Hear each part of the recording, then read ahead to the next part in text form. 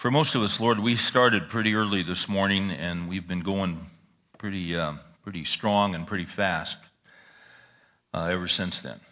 It just seems to be the nature of our lives, seems to be the nature of our culture and the nature of our existence. A lot of responsibility, a lot of commitments that we have made, and it takes a lot of energy to meet all of those demands. And as a result, it's very easy for some of the important things to fall by the wayside. Not that providing for a family isn't important, not that our work isn't important, not that meeting with friends from time to time is not important. Those are all a significant part of life, and they all play a role. But the Scriptures tell us that it is important to be still and to know that you are God. Jesus said that man shall not live by bread alone, but by every word that proceeds out of the mouth of God.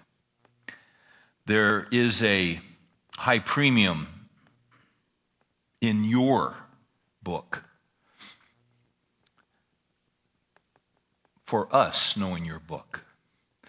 And not only knowing your book, but taking some time to meditate and to think and to chew on what is true. But we have a great opponent who would seek to keep us so busy and so active that those times when we do take time to think would be few, and they would be very far between. That's why at times so many of us are just running on fumes. There's nothing left in the tank. We forget sometimes, and with all of the things that scream to be priorities in our lives, if we're not careful, we can squeeze out what is so important and what is so significant. Now, there have been times when our spiritual disciplines have been going very well, and then it seems like there are other times, Lord, when we just kind of get off center. We don't mean for that to happen, but it does. So tonight we ask that you would get us back to the priority of not just being here and being with other men, which is a great thing, but recalibrating perhaps our schedules to carve out some time on a consistent basis to be with you. We don't say that to make guys feel guilty. We just say it because it's important. And once again, there is the tyranny of the urgent, and we are being pulled from 100 different ways. But we cannot afford to be pulled away from you, from your perspective, from your truth. So tonight, Lord, as we deal with some of the times in life where you seem distant, may you remind us of what actually is going on. And may you give us perspective. And above all, may you give us hope. That's what you specialize in. And some of us need a real big dose tonight. So we would ask these things in Jesus' name. Amen. If you have your Bibles, I'd like you to go ahead and, if you would, turn to Job chapter 23. And I'll get there in a few minutes. But I want to read a section from a new book that literally has just been handed to me in the last hour. And I had enough time to look at the opening pages, and when I looked at them, it became real clear to me that this really ties in with where we're going tonight. I'll just jump in here. The book is called A Change in the Flight Plan. And the author begins by saying, approximately 12 years ago, one of my business partners flew a mutual friend and me from McKinney, Texas to, Raton, New Mexico, in his private plane. We spent the better part of 3 days in the majestic Sangre de Cristo Mountains, and that was it. My friend and I were hooked. When we got back, we couldn't start our own flying lessons quickly enough. Early in pilot training, you were taught how to write out your own flight plan. A flight plan includes facts like your departure and arrival airports, the departure and arrival times, your flying altitude, weather-related information, the color of your plane, personal phone numbers, etc. A private pilot flies and opens a flight plan by contacting the regional air control personnel in his or her area. Upon reaching the destination airport, the pilot then calls in and closes the flight plan. If for any reason a pilot fails to reach the destination airport and closes the flight plan, the regional air controllers have the option of initiating rescue efforts. Just as every pilot has a flight plan, every one of us has our own personal flight plan. We may not have ever taken the time to write out this personal flight plan, but the vision of how our lives will play out is in our minds. We all have certain expectations of ourselves, our spouses, our children, and our friends. We expect certain things from our marriage and our career. We take for granted that our children will outlive us and that they will have children of their own. We dream of retirement, fully expecting that we will enjoy not having a job. We constantly put things off until we have more time and money, and we expect to have more of both in the future because, after all, it's in our flight plan. We expect to remain alive at least as long as our generation's average life expectancy. We even have a plan for how we will die, peacefully and blissfully in our sleep. I could go on, but I think you get the picture. Mind you, I'm no different. I had a personal flight plan, which I had filed with the chief air controller. The plan was filled with my expectations of how my life would play out. I used this personal flight plan to pilot the plane of my life, and I was really enjoying the flight. Flying with me were the people in cargo that made up my life. The passengers on this flight included my immediate family and relatives and friends. The cargo included my career as an anesthesiologist, my money, and all my material possessions. In fact, my flight was tracking pretty much right on course with the personal flight plan that I had filed with the chief air controller. The interesting thing about flight plans, both real ones and personal ones, is that they are just that, plans. Just like a pilot must react when unexpected circumstances cause the flight to deviate from his flight plan, I suddenly had to do the same. That's because unexpectedly, right in mid-flight, I hit some turbulence, major turbulence, the kind of turbulence that changes not only everything for the pilot, but for the passengers and cargo on board as well. The devastating result was that the personal flight plan I had filed with the chief air controller was suddenly rendered completely useless. Proverbs 19:21 says, "Many are the plans in a man's heart, but it is the Lord's purpose that prevails."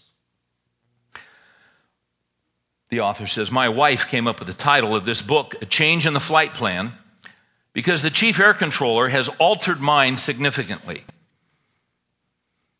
This book is all about the changes that God has made to my flight plan and the effects of those changes in my life. As a friend of mine has pointed out, more often than not, change is painful. That is all true. That is all too true in my case because I have ALS, which is also known as Lou Gehrig's disease. In this book, I take a biblical view of living with this debilitating sickness.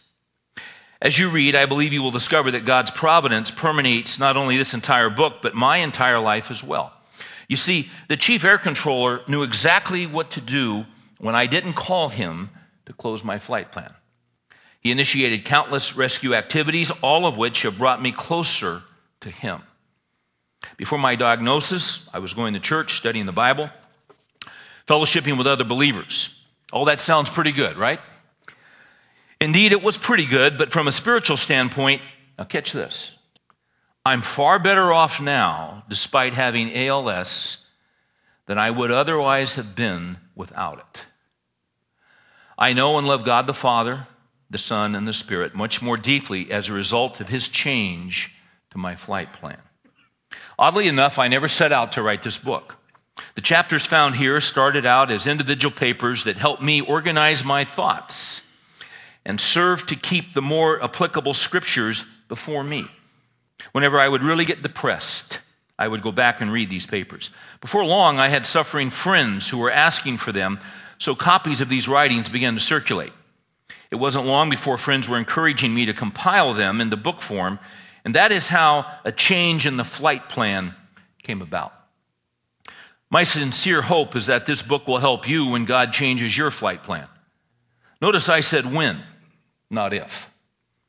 Change and suffering come to all of us. It's not a matter of if, but of when and how much. I don't pretend to have cornered the market on suffering, but I will tell you that since my diagnosis 8 years ago, I have suffered tremendously. I will also tell you that in my darkest hours, I have benefited greatly from the timeless Bible verses found in this book. If you are going through incredibly distressing times, my prayer is that you will find comfort in these writings. Please keep in mind that this book was birthed in pain, suffering, and significant loss. I feel confident in saying that whatever you are going through, you will find solace in these pages.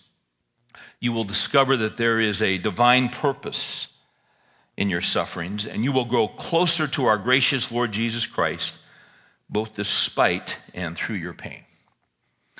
Now, I mentioned that this is a new book.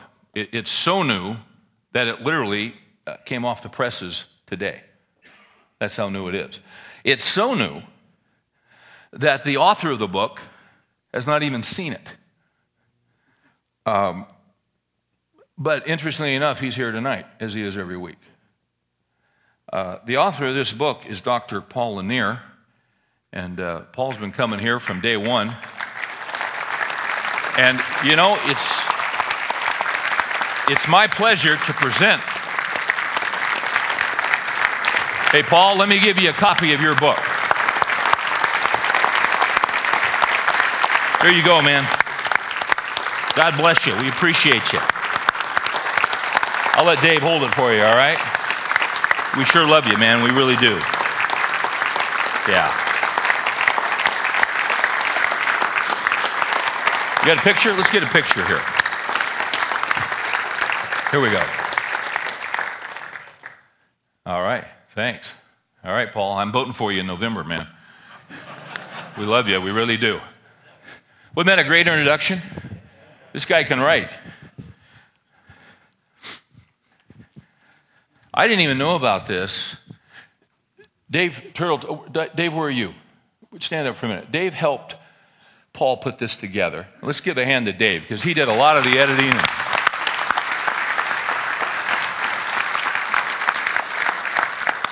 And I had heard that Paul had been writing these papers.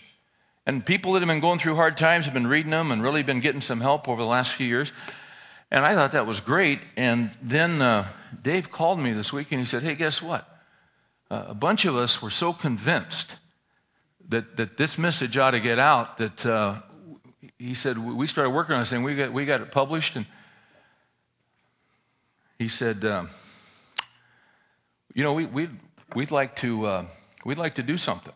And what we'd like to do is we'd like to give a copy of his new book to every guy that's at the study tonight. So on your way out, just pick one up, all right? Thank you, Paul. Thank you, Dave.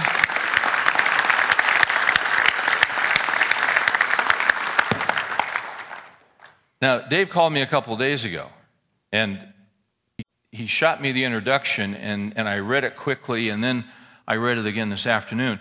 And I have to tell you something that's really interesting. I love chants, don't you? No, you guys we're laughing because last year we spent the spring studying Providence. And basically the providence of God teaches us there is no chance. And there are no accidents, and there are no coincidences. There's just the providence of God. What I'm going to teach tonight, originally I was going to teach last week. But the day before I thought, you know what, I'm going to hold off a week on that. I just wasn't settled with it. And now I know why. Because that introduction Paul wrote just greased the skids. If we had to sit down and had a staff meeting, we couldn't have planned it out any better. But isn't that how the Lord works? If I was going to title this tonight, we're doing a series called Snapshots of Stupid. And if you're here for the first time, don't take that personally. Even though you're here for the first time, we know you're stupid. And that's why you'll be right at home here, because the rest of us are all stupid. Every guy in this room, we've done stupid things, and we've said stupid things that we wish we could have back, but we can't. One of the premises we've had during this study is that there's two kinds of stupid. There's permanent stupid, and there's temporary or teachable stupid. What we want to be is teachable stupid. Now, we're not going to eradicate stupidity before we go to be with the Lord. But the goal is to learn from our mistakes. And in the scriptures, we have some men whose lives have been recorded for us and their experiences have been recorded. And you see, we can learn from them as well. So we looked at a number of different people. Tonight, I wanted, if I was doing a title, and Lou always asks me for a title, I really have two titles tonight. I guess the first one would be the subtle stupidity of bitterness. That's the first title. The second title would be let me back up. The second title would be when it seems like God is against you. Because there are times, Paul talked about the flight plan. And he's right. He said, one of the reasons I'm writing the book is for those of you who will one day suffer. Man, we all suffer in different ways. Not everyone gets Lou Gehrig's disease. Not everyone gets cancer. It's just different. But everyone's going to go through something. And as Paul said, it's not a matter of if, it's a matter of when. James says, count it all joy, my brethren, when you encounter various trials. So it is going to happen. And here's the deal. To follow Paul's metaphor, when God changes our flight plan, it often seems that God has deserted us. Let me say that again. When God changes our flight plan, hey, we got our flight plans. And Paul described it so well. You know, we're going to live to a certain age, and we're going to see our kids live, and we're going to see our marriages and all this stuff and our careers. And everything's, we got a plan. Maybe we've never written it down, but we've got a plan. But when God changes our flight plan, it feels like he has deserted us, and it feels like he has abandoned us, and it feels like he has withdrawn from us. And if you've ever been there, you know exactly what I'm talking about. Now, in Job chapter 23, that's where Job was, because God changed Job's flight plan. And if you know anything about Job's story, you know that his life was going very, very well, probably going beyond anything he could have ever planned or dreamed. The blessing of God was all over his life. But things quickly change because the charge was made to the Lord by Satan that the only reason Job loves you is because you've been so good to him and you've been so overwhelming to him and your goodness and your kindness and your grace and your mercy. No wonder he loves you. My gosh, he's got the greatest life going. But if you would enable me to harm him and to afflict him, let's see what he really thinks about you. So the Lord gave permission to Job to do that. And it's all in Job chapter 1. And in a matter of just a few minutes, he loses basically everything, including his children. And Job tears his clothes and he says, the Lord gives and the Lord takes away. Blessed be the name of the Lord. And he worshiped. Most of us when something is taken away, and we've said this many times in here, when something is lost, when something is removed from our lives, our tendency is to say the Lord gives and Satan takes away. But Job said the Lord gives and the Lord takes away. Blessed be the name of the Lord. What you see in the book of Job is that you see very quickly his flight plan being changed. And when his flight plan got changed, it seemed to him that God had withdrawn from him. If you know Job 23, verse 3, he says, "Oh, that I knew where I might find him." Why would he say that? Because the nearness of God was gone in his life. "Oh, that I knew where I might find him, that I might come to his seat. I would present my case before him and fill my mouth with arguments." But you see, God's not near, God's not close, God's withdrawn. It's almost as though God has deserted him. Note verse 8 if you have any question about this. "Behold, I go forward, but he is not there. And backward, but I cannot perceive him. When he acts on the left, I cannot behold him. He turns on the right, I cannot see him." That's a man who feels that he has been deserted by God. Some of you guys have experienced this. You know precisely what I'm talking about. There is nothing more difficult. There is nothing more deflating. There is nothing more exhausting. There is nothing more disappointing than to be in a place where by all appearances, God has forgotten about you, God has turned against you, he has withdrawn his favor, his mercy, his goodness, and his grace. And your loss, by any means of measurement, well, you'll never get it back. That's how bad it is. You find this throughout the scripture. Not just with Job. Look at verse 13. He says, "But he," meaning God is unique, and who can turn him? And what his soul desires, that he does. For he performs what is appointed for me, and many such decrees are with him." In other words, he doesn't chalk this up to Satan. This is between him and God. Job here is going one-on-one with God. He knows full well that God is sovereign. He knows full well that God is in absolute control. He doesn't have some weak-kneed theology here. He knows the one that is in charge of the universe. Thomas Watson used to say, "Whatever the affliction, it is the Lord who sends it." A lot of Christians don't buy that. But when you really stop and take a look at what the scriptures teach, you say, "Well, Steve, Satan afflicted Job." Sure he did. But could he have afflicted Job without the permission of Almighty God? No.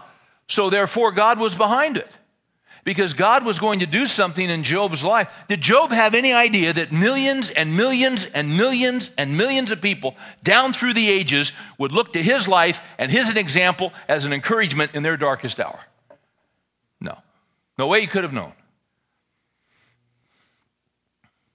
Because God's ways are not our ways and his thoughts are not our thoughts. God had an unbelievable plan for Job's life. Most of us want our lives to be significant, don't we? What do you mean most of us? All of us. We want our lives to count. Do you think that Job did not deal every day when he was in the middle of this with the idea that he was having no influence? Whatever influence he had was over and gone. He says in one section, "I used to stand at the city gates, and he used to settle disputes, and he used to help the poor, and he was the leader of the community, but no more." He had lost his influence temporarily. Never could have imagined the good that God would bring out of his affliction. He says in verse 16, "It is God who has made my heart faint, and the Almighty who has dismayed me." There is what I would call a depression of desertion. A depression of desertion. If you're someone who takes notes, if you're taking notes, I'll give you four bullets tonight. And the first one is the depression of desertion. It's found also in the Psalms. Flip over to Psalm 77, if you would. Here's a classic statement of a guy who has experienced a change in his flight plan, and he is struggling with the seeming desertion and withdrawal of God's goodness in his life. Psalm 77. Let's start at verse 2. He says, "In the day of my trouble, I sought the Lord. In the night, my hand was stretched out without weariness. My soul refused to be comforted. When I remember God, then I am disturbed." You know, I appreciate this guy's honesty. I'm glad that's in the Bible. Aren't you? These people that walk around all the time, this is the day, this is the day. Pow. Sometimes you just want to clock them. You know, and that's great, because sometimes, you know what, we're just experiencing the goodness and kindness of God all the time. Listen, you know the fact that God is good to us even when we don't know it, all the time. He's good to us in 10 million ways we have no idea. But when he withdraws, seemingly withdraws, it's tough and it's hard. See, usually you go to God and you're comforted. This guy says, when I remember God, then I'm disturbed. When I sigh, you ever sigh? Is it Psalms? Hold on a second. Let me see if I can find this. Psalm 6:6. You know what the guy says? He says, "I am weary with my sighings. Every night I make my bed swim. I dissolve my couch with my tears. My eye has wasted away with grief. It has become old because of all my adversaries." You ever just sigh? I am weary with my sighing. Back at Psalm 78, or rather Psalm 77, my soul refused to be comforted. Verse 3, when I remember God, then I am disturbed. When I sigh, then my spirit grows faint. You have held my eyelids open. In other words, you can't sleep. I am so troubled that I cannot speak. So, as we go share the gospel, you be sure and tell everybody if they've got problems and they come to Jesus, their problems are over. Every day with Jesus is sweeter than the day before. Not always. Sometimes days with Jesus are bitter and hard and difficult and disappointing. That's the way it works. But Jesus told us up front it'd be this way. He said, in the world, you'll have a free ride. He said, in the world, you'll have what? Tribulation. You'll have trouble. Philippians 1:29, it has been granted to you not only to believe in Christ, but to suffer for his sake. You've held my eyelids open. I am so troubled that I cannot speak. Jump to verse 7.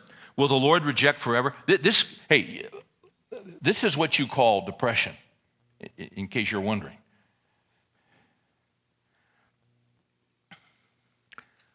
This is depression. Why is he depressed? Because he feels that God has deserted him. Will the Lord reject forever, and will he never be favorable again? He's thinking that might be.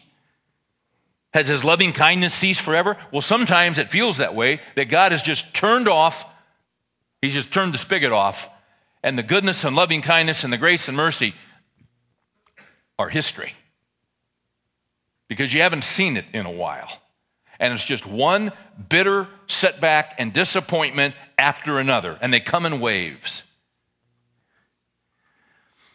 Has his promise come to an end forever? Has God forgotten to be gracious? Or has he in anger withdrawn his compassion? Then I said, it is my grief that the right hand of the Most High has changed. God has withdrawn from me. And there's not a cotton-picking thing I can do about it. Flip over to Psalm 73. Here's another guy who has experienced a change in the flight plan.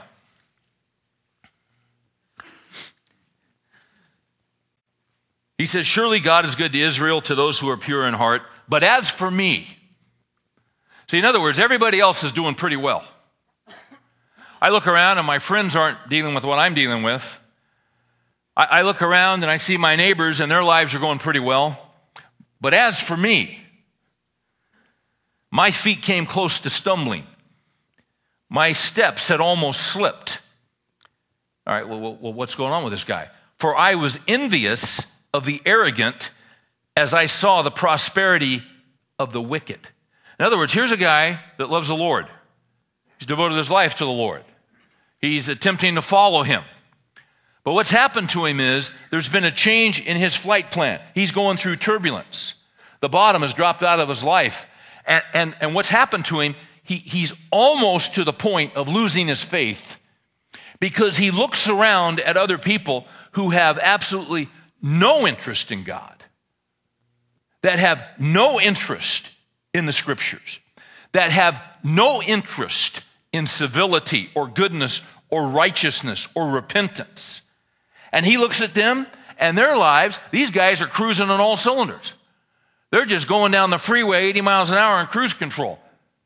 And life is good and life is sweet and they got everything they want. And see, this is such a disconnect with him. He can't quite get this. Wait a minute, Lord. I'm trying to follow you. I'm trying to serve you. I've been doing this for years. And the bottom has dropped out of my life. And I see all these other people that are actively against you and they're cruising. And I'm having a little difficulty with this.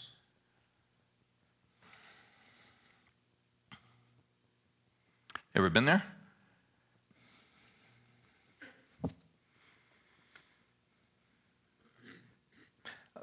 He wouldn't describe it. He describes it differently than we would, but you'll get the point. Let's read through how he describes the prosperity of the wicked. For there are no pains in their death, and their body is fat. And many of us said amen.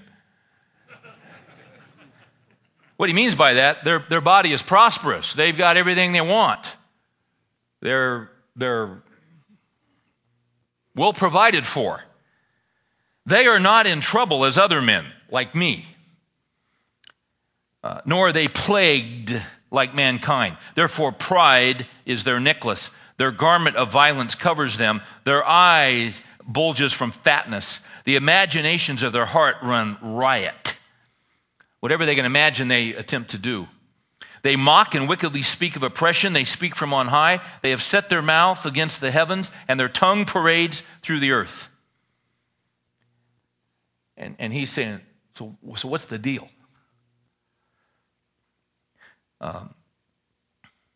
In 10, he says, therefore his people return to this place, and waters of abundance are drunk by them. And they say, the wicked say, how does God know? And is there knowledge with the Most High? He says in verse 12, behold, these are the wicked, and always at ease. See, that's tough. Because when you're never at ease, and you look at them and they're always at ease, they've increased in wealth. Surely in vain I have kept my heart pure and washed my hands in innocence. For I've been stricken all day long and chastened every morning. Just didn't add up to the guy. So what's the point, Lord? What's the point? This is so serious. The guy's virgin.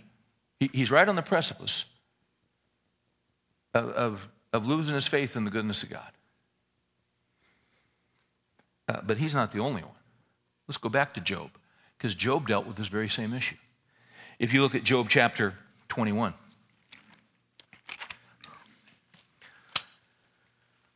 Job is speaking here. And he says in verse 7,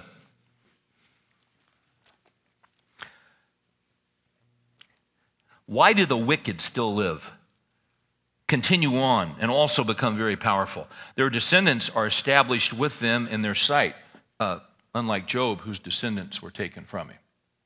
He lost all of his kids in what we today would call a natural disaster, which God sent. So all of his kids were taken from him. He said, not the wicked. Their descendants are established with him in their sight, and their offspring before their eyes. Their houses are safe from fear. Mine isn't. And the rod of God is not on them. It's sure on me. His ox mates without fail. His livestock are productive. His cow calves and does not abort. So God's blessing this evil guy. He's blessing his economic condition. Whatever stocks he buys go up. They send forth their little ones like the flock, and their children skip about. They sing to the timbrel and harp and rejoice at the sound of the flute. Job doesn't have that anymore. They spend their days in prosperity. Well, that's not where Job is. So you see the problem? You see the issue? You see, one of the things that Job dealt with was not just, he didn't deal just with the physical pain and difficulty, but along with all that loss came the mental anguish and the mental pain. And there are some who've experienced both. I've not experienced much physical pain in my life. There are people who have, and they have also experienced a lot of emotional pain. And I find it interesting that many people that have experienced both great physical pain and both emotional pain, I've heard them say the emotional pain can be worse. Not to minimize the physical pain. But see, once again, these are the statements of someone who is dealing with depression. And why are they depressed? Because it appears that God has deserted them. Now, somewhere in your journey, you're going to run into this. How else can I encourage you tonight?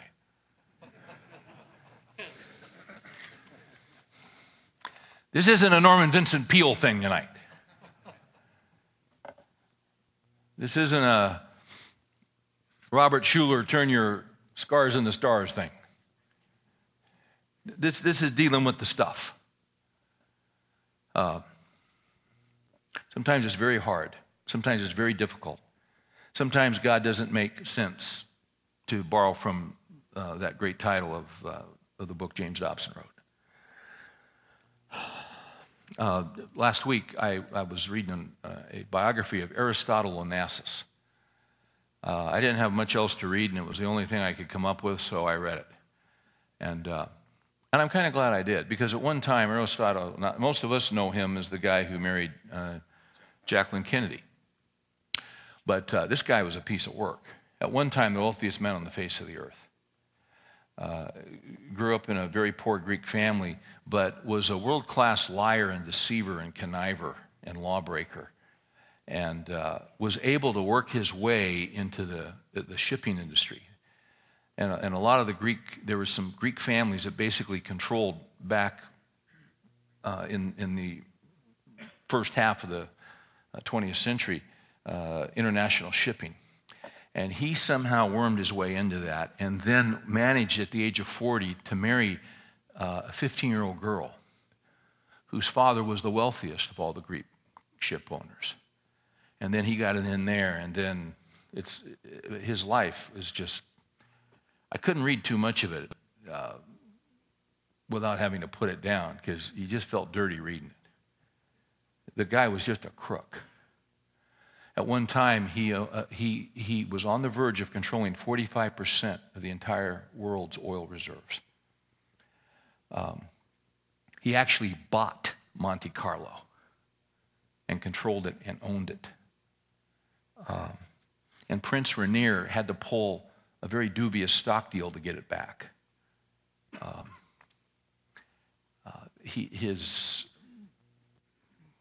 The competition in this guy's life. He basically ruined his son and ruined his daughter, controlled their lives, hired mafia hitmen to intimidate his daughter when she married a guy he didn't like.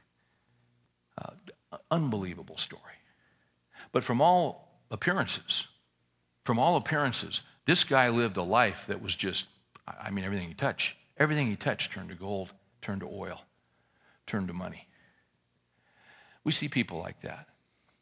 We see people on TV, we see people, and read about their lifestyle and their homes and their cars and their private jets and this and this and this and this. And we look at our life and we say, what's going on?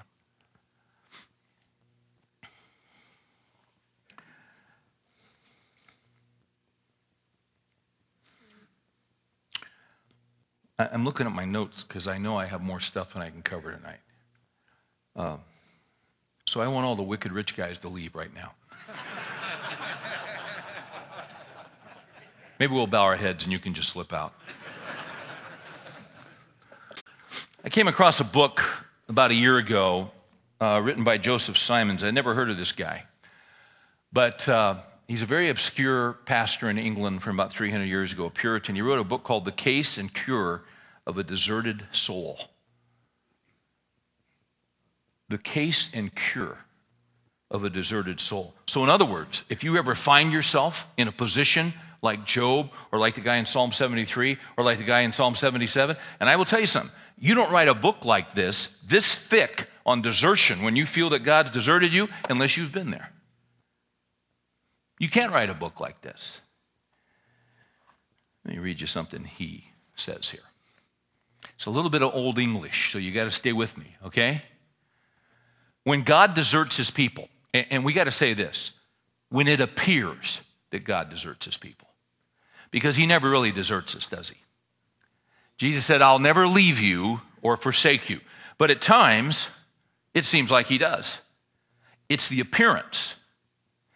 He might withdraw, but his mercy is still there. He's allowing us to go through something for a reason, and he's allowing us to go through something for a season that he controls. When God deserts his people, Simon says, he withholds those acts of love only that are for our well-being, not that are for our being. Makes a distinction between your being and your well-being.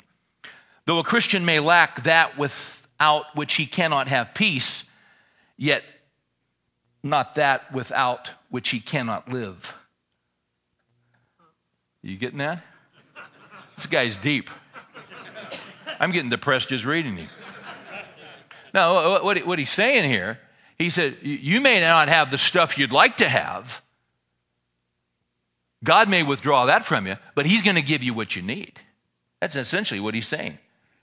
Whatever is necessary to the believer's constitution, life, completeness, and stability is never denied. Now, the perks may be gone, but the basics will never be taken away. Psalm 84:11 says, no good thing will God withhold from those who walk uprightly. Philippians 1:6 says, we are confident of this very thing, that he who has begun a good work in you will perform it until the day of Jesus Christ. So the good work which God started, God is continuing to do. Although at the moment, it doesn't seem like he's doing a good work. He's doing a hard work. When you look at Thomas Watson's book, All Things for Good, his first chapter is, the best things work for the godly. The best things work for the godly. You know what his second chapter is? The worst things work for the godly. And it's about 3 times longer than the first chapter. When something good happens, we know it comes from God. But where we tend to be a little weak is when bad things occur, when the worst things occur, those too are from God. And they work for our good. He says, this then is the thing. When God leaves his people, he does not leave them to the will of the flesh, the temptation and snares of the world. But his care is over them in these times. And he is with them, catch this, by a secret maintenance, both guiding and upholding them, and is often most in power when least in appearance. That's good. God is often most in power when he is least in appearance. And when God seems to be turning a man into a desolate and ruinous heap, yet even then he is building and preparing him to be a more excellent structure. The gardener digs up his garden, pulls up his fences, takes up his plants, and to the eye seems to be making a very pleasant place a waste. But we know he is about to mend it, not to mar it, to plant it better, not to destroy it. So God is present even in desertions.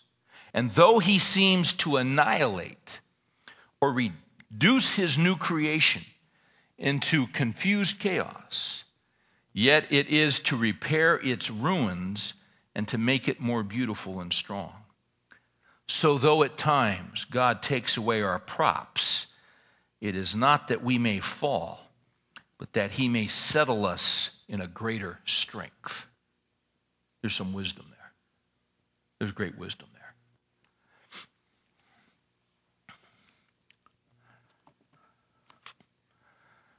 You know, in talking about the wicked and this problem when your life, when the bottom drops out, you start looking around, you start comparing. Well, how come I've got Lou Gehrig's disease? Nobody else that I know has it. I mean, other people have it, but why does this happen to me? And I know, you know, Paul had a successful medical practice and loved to fly his plane and, you know, lift weights and all that good stuff, and, you know, knows other doctors that are living like hell and cheating on their wives and doing that. It didn't happen to them. Why did it happen to him? See, that's just human nature. Because our tendency is to compare, isn't it? It's just our tendency. And you know what's interesting? We tend to compare with people who are better off than we are.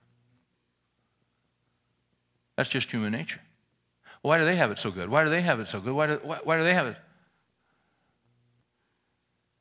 Well, what would be a good exercise for all of us is to compare it with someone who doesn't have near the blessings in your life that you do. You say, I'm not sure they're around. They're around. They may not be in your neighborhood, but they're around, within driving distance.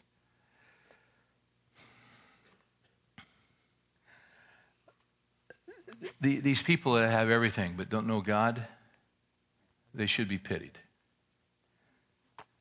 John Flavel, another old dead guy, 300 years ago. He says, it is an excellent observation of Livy. I don't know who Livy is. Doesn't give the guy its first name, doesn't footnote it, whoever Livy was. And by the way, Livy has a good observation here. And speaking of the wicked, catch this. Sinful policies in their first appearances are pleasant and promising. In their management, they are difficult. And in their event, they are very sad. Say that again. Sinful policies. In other words, when you make sinful plans, the wicked, the prosperous wicked, sinful policies in their first appearances are pleasant and promising. In their management, they are difficult. It's difficult to manage sin and the consequences of sin. And in their event, in their realization, they're very sad. Because Aristotle Onassis is dead today. And where are his riches? The book I was reading about Onassis, the reason it was written, it was about the death of his son. And the way that his son died was that Onassis had the biggest yacht in the world. And on this yacht was tethered this seaplane. And Onassis bragged that he could be in any ocean in the world. And a huge crane could take that seaplane, that flying plane, and he could fly out any ocean in the world and be anywhere he needed to be within a matter of hours. That was his great claim to fame. And the thing was, the whole thing was made up and it was a lie. But he lived off lies. And his son eventually died flying that plane with showing another guy how to fly. It's an amazing story. The whole purpose of the book, the author is showing that it was the lies and deception of Onassis that actually killed his own boy and brought his life to a grievous end. Your sin will find you out.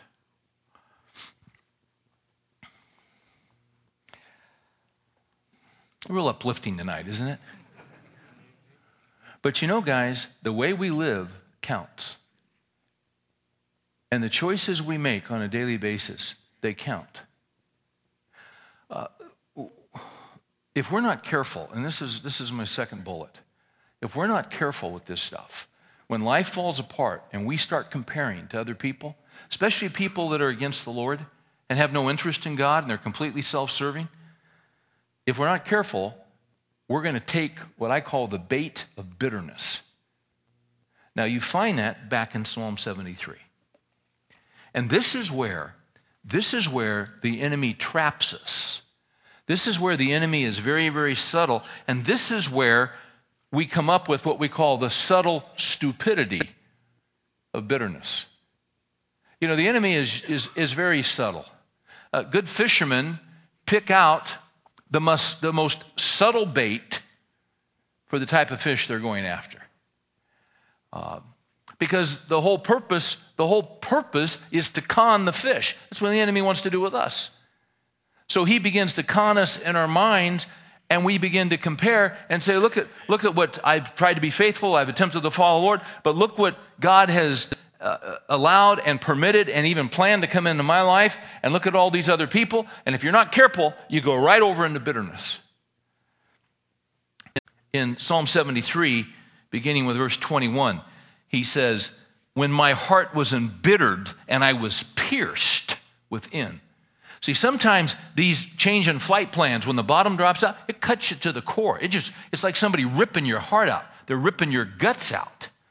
When my heart was embittered and I was pierced within, then I was senseless and ignorant. I was like a beast before you. I wasn't reasoning. I was just working off all that had happened to me, and I was reacting, and I was angry, and I was mad, and well, see, that's what happens to us. If you've ever been there, you know what I'm talking about.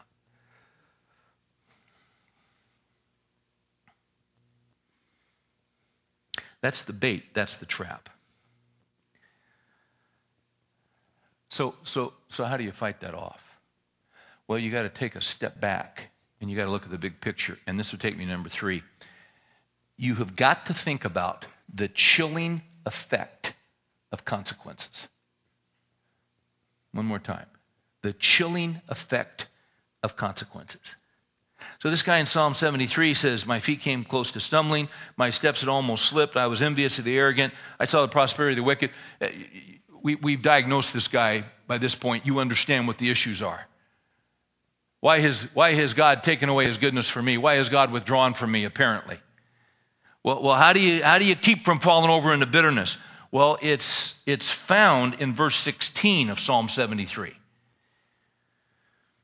He said, when I pondered to understand this, it was troublesome in my sight until I came to the sanctuary of God, then I perceived their end. There's your solution. When it seems that the bottom has dropped out of your life, when it seems that God has broken up your hopes and dreams and all those good things, and you start comparing to people that life's just going, everything they touch turns to gold, the whole Onassis thing, they're healthy, they're wealthy, everything.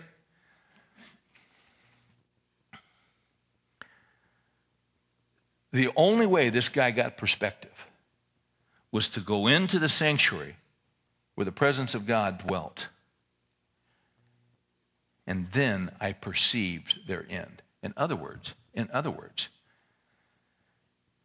see, here's what happens, guys. When pain and hardship and difficulty come into our lives, and great disappointment, it's like a 35 millimeter camera. When the pain and the heartache and the grief, all this stuff comes into our lives, what we do is we grab the telephoto lens, and we put on the telephoto lens, and all we do is focus on the pain and the hurt and the disappointment and the broken hearts. We focus on the pain, and that's all we see. We just zoom in on that pain. And we're just human. But in order to keep perspective, what you've got to do is switch lenses and grab that short lens and that stubby lens and put it on, because that's called a wide angle lens. He says, see, what I had to do was get off what's happening in my life right now, my immediate circumstances, and I got to look at the big picture. And what's the big picture? Those guys may be doing well now, but you know what? That's going to come to an end. Now, that's just the truth of the matter. So you got to factor in eternity here. It's interesting because back in Job 21, I want to show you something. Back in Job 21, in verse 13, He's going on and on about, how these guys have such a good life and an easy life and a prosperous life. Verse 13, they spend their days in prosperity, and suddenly they go down to Sheol. Suddenly it's over. Suddenly it's finished. I remember I've read two biographies on Joseph Kennedy Sr., who was a real champ, let me tell you. You talk about a crook, and you talk about a criminal, and you talk about a devious. I'm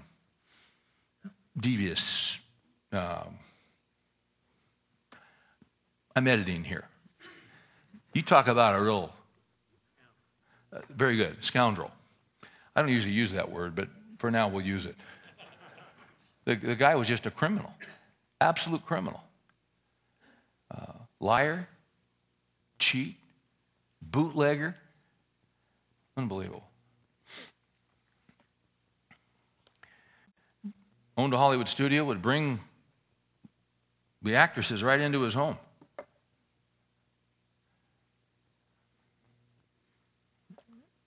JFK, when he was a little boy, stowed away on his dad's sailboat. And he was on there, I don't want to say the name because I don't remember, but it was the big-time actress of the day. And they're out at sea, and he says, I'll surprise my dad. And he walked out, and his dad's having sexual intercourse on the deck with this gal. And as a little boy, what JFK did? He threw himself in the water to kill himself. His dad had to go in and get him out. He was a wicked guy. Wicked guy. But suddenly his life came to an end. I read 2 biographies on him. His greatest fear was that he'd have a stroke. Guess what happened to him? He had a stroke.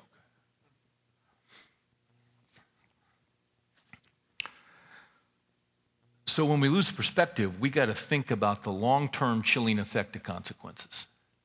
J.I. Packer tells the story of a friend of his in the academic world in England in his book, Knowing God. This man was a world-class scholar, but he was denied an appointment because of his faith in Christ. And Packer was walking with him after he got in the news. And as the man was assimilating this and the disappointment, and it would have been the pinnacle of his career. They were walking the lawns, and at one point he looked at Packer and he said, it really doesn't matter ultimately because I've had the privilege of knowing God, and they don't. Boy, there's a wise man. See, this isn't all there is. This career, not all there is. There's eternity. Robert Leighton made this statement about the prosperity of the wicked. He gives more of the world to those that shall have no more hereafter. Let me say that again. This is another guy, 300 years old. These guys wrote weird. But you get his point. He gives more of the world to those that shall have no more hereafter. In other words, why is God giving all these guys this stuff? Guess what? Because they're getting none in the world to come. Where are the rewards coming for us? Today? Oh, God's good to us and God gives us, but where are the rewards? When are they coming? In heaven. We tend to forget that. Number 4. In the interim, before heaven comes, we have the guidance and the provision of God. Psalm 73, I'll read with verse 23. When the bottom drops out and your plans are changed, God is still there, and God is still good, and God is still sufficient. He says this, nevertheless, I am continually with you. You have taken hold of my right hand. With your counsel you will guide me. And afterward, catch this, receive me to glory. To glory. Verse 28. Verse 27. I got to read the whole thing. 25. Whom have I in heaven but you? And see, guys, that's really the issue. It's eternity. Whom have I in heaven but you? And besides you, I desire nothing on earth. My flesh and my heart may fail, but God is the strength of my heart and my portion forever. For behold, those who are far from you will perish. You have destroyed all those who are unfaithful to you. But as for me, the nearness of God right now, the nearness of God is my good. I have made the Lord God my refuge, that I may tell of all your works. Basically what he's saying is, you know what? I'm going to trust in the goodness of God, in the provision of God, in the care of God, and that God is going to give me the essentials, and I'm going to live off the promises. I'll never leave you. I'll never forsake you, even when it feels like it. My God shall supply all your needs according to his riches and glory. Not everything you want, not everything you desire. But you know what? If you know Christ, this is temporary. This is temporary. And if you're suffering, God's doing a great work in your life. For a reason you know nothing about. That's where we trust him. We don't walk by sight. We walk by faith. So we bow before you, Lord Jesus, and we thank you for your goodness, even when it doesn't seem like it.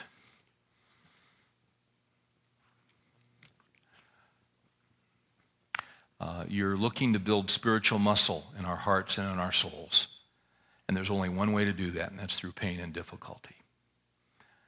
It's easy to talk about a change in flight plan when it hasn't happened. But it's sure hard to live when it does happen. Increase our faith. Increase our devotion to you and to the scriptures, and help us to live off of the promises. That's the only way we'll survive in the interim. Give us great hope, we pray, as we ponder the consequences and the fact that this isn't all that there is. In Jesus' name we pray. Amen.